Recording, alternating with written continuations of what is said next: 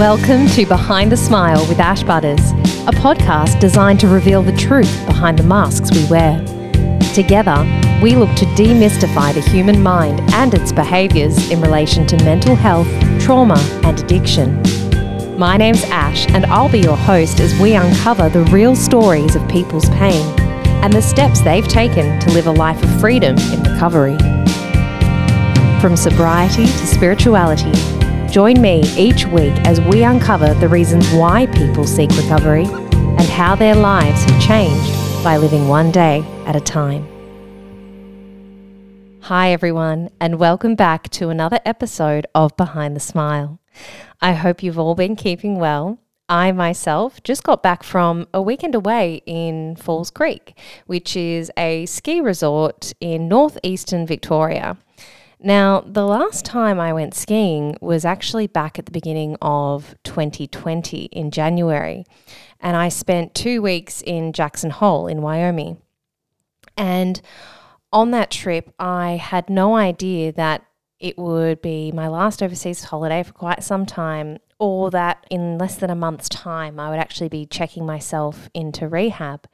I was drinking every day at that time, but I'd become so used to feeling so crappy that it was almost just like my normal baseline, waking up every day, foggy, hazy, tired, hungover, eating shitty food, not looking after myself. I didn't think that at the time there was anything I could really do to change that. And I'd almost just come to a place of acceptance that this is how life was going to look for me. And hindsight is an incredible thing. And over this recent weekend, I can't tell you the amount of times that I was struck with this overwhelming sense of gratitude for not only how much my life has changed since that last time that I was skiing, but how different I am as a person. Not only physically, I was able to ski with a lot more ease this time, being a lot more physically fit, but also, and probably more importantly, I'm such a different person emotionally and spiritually as well. And the other cool thing about this trip was that I went along with 5 of my sober friends. I never thought that I would be able to have fun in sobriety. It was one of the many lies that my disease told me when I was in that pre-contemplation stage, when I knew that I needed to do something. But the disease kept telling me that, I wouldn't be able to have fun if I didn't drink. I wouldn't be able to hang out with my friends and, all these lies, which basically your addiction tells you these lies because its number one job is to keep you drinking or using. If you stop drinking or using, the addiction dies. And so your mind is filled with all of these crazy ideas and these mistruths that you end up believing. And the weekend just showed me yet again that all of those lies were completely disproved.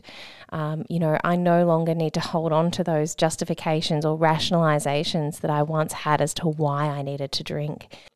I've come to realize that this was all completely false.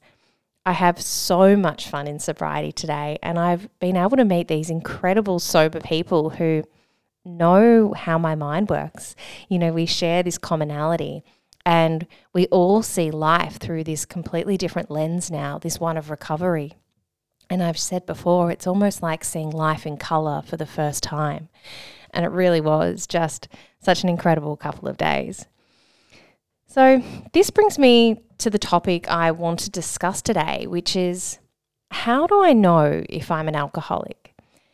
Since releasing this podcast a few weeks ago, I've had a few people reach out to me and they've been really interested in understanding the disease concept around addiction, but also, what makes somebody, say, a heavy drinker versus an alcoholic. And so what I thought I would do is I would break this down into 7 different signs that might suggest that you have a problem with drinking. But before I do, I wanted to come back to this term alcoholic. It has such a negative stigma within our society today that many people are afraid to admit that they might have a problem.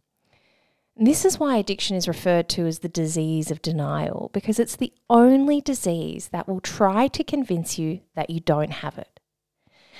And because of this, there's this huge number of people who are struggling with this disease of addiction, but they refuse to take an honest look at themselves because there's all of this fear surrounding that negative stigma.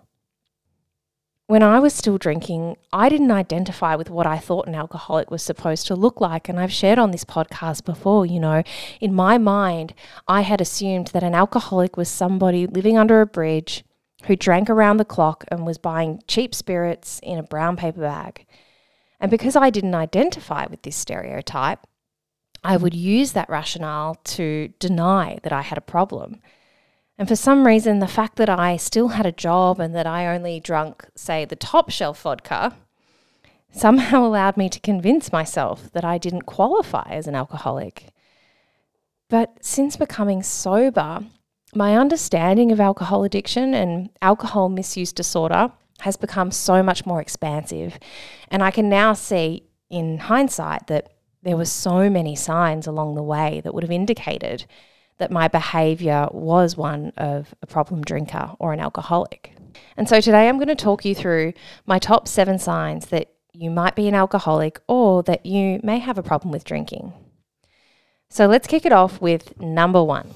Number 1 is you drink to blackout. Now, I used to think that this meant drinking until you passed out, which for me I did on countless occasions. In fact, by the end of my drinking, I wasn't able to drink without drinking to passing out. But in this context, when I talk about the term blackout, what I'm actually referring to is drinking to the point where you're still conscious, but you have no recollection of your actions or your behaviour. So this often happens because alcohol interferes with our short-term memory. So drinking consistently over a period of time will actually cause you to have these black spots of memory throughout the night. And to make matters worse, this usually occurs when you've reached a level of intoxication that also impacts your inhibitions. So you end up acting out on certain behaviours that you otherwise wouldn't do sober. For me, I would often have these snippets of memory throughout the evening, but I wouldn't be able to piece together the full events of a night.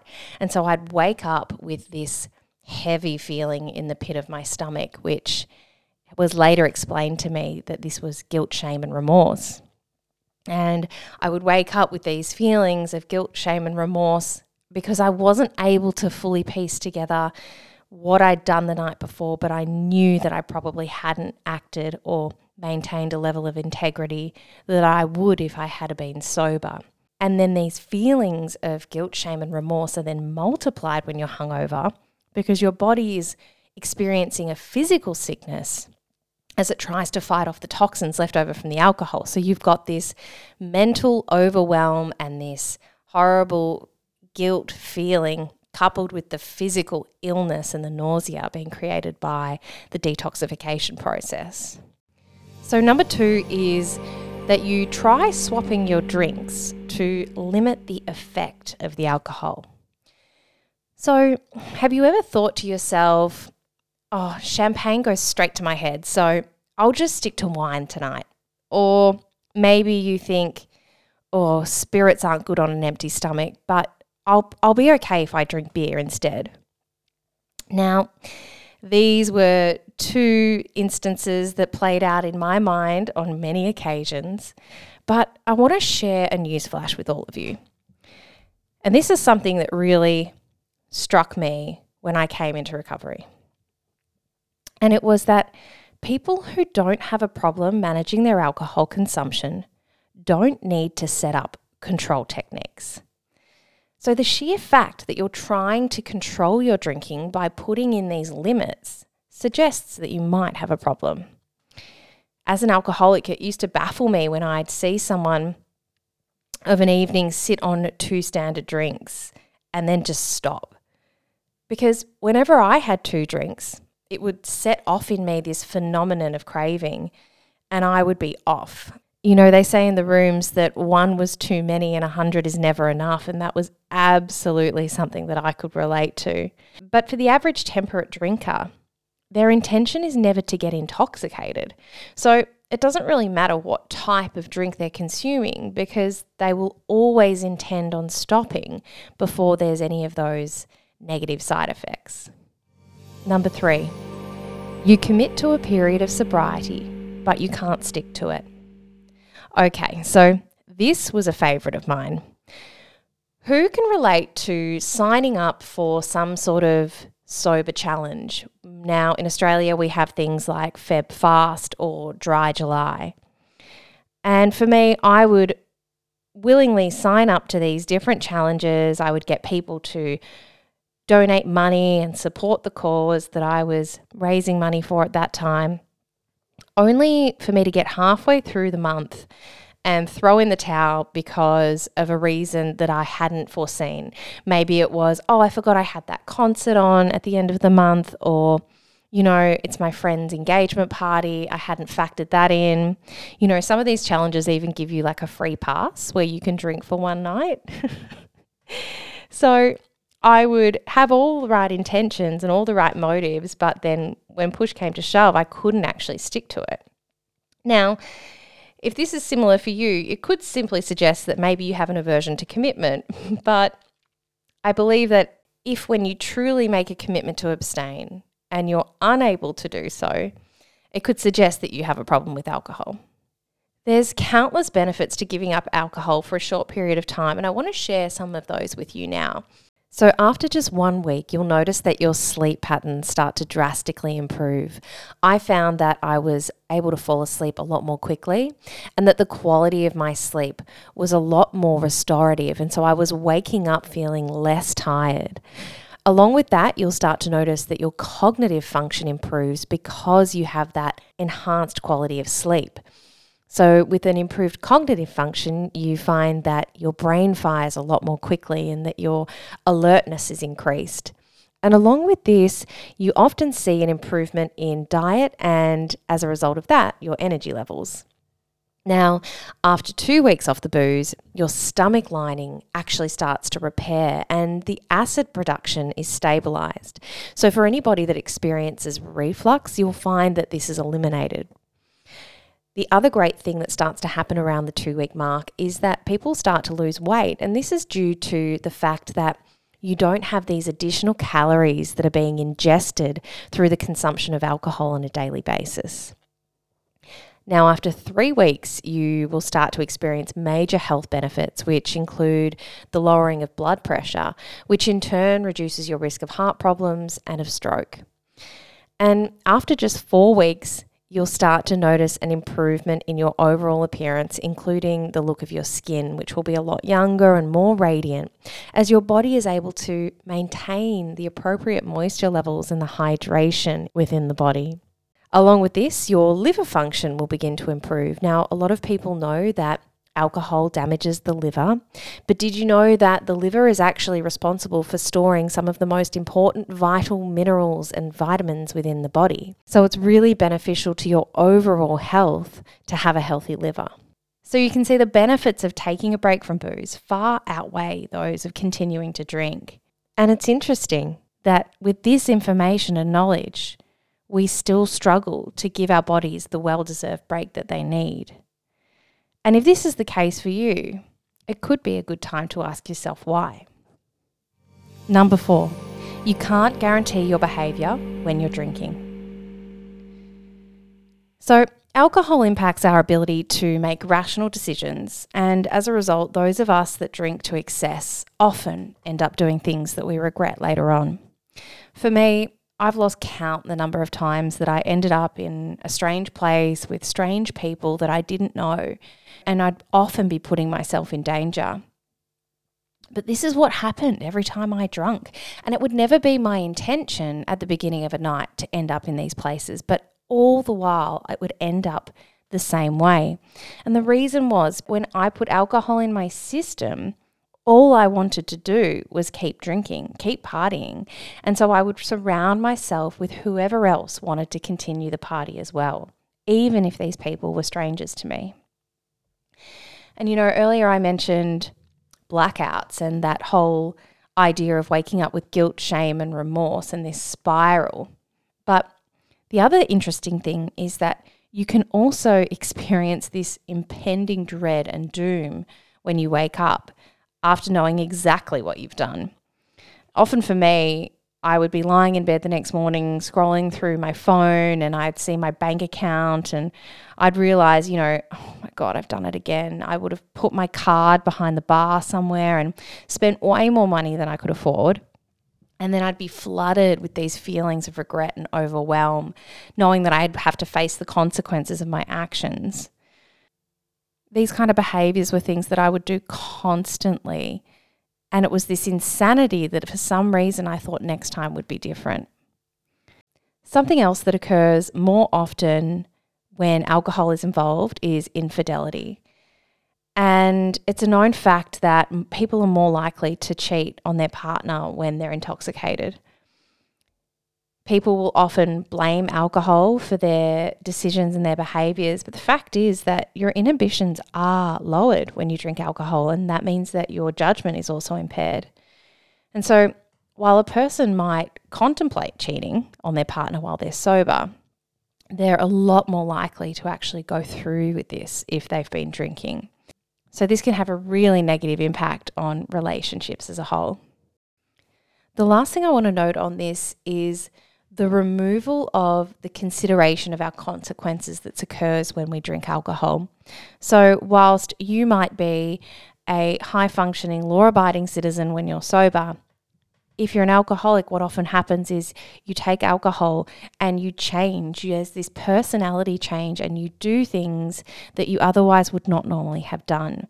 There's no regard for the consequences. There's no consideration for how our actions will harm others.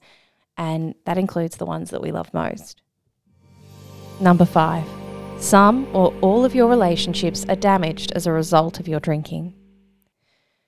When I was in the grips of alcoholism, it was really hard for me to acknowledge that alcohol was actually the source of my problems.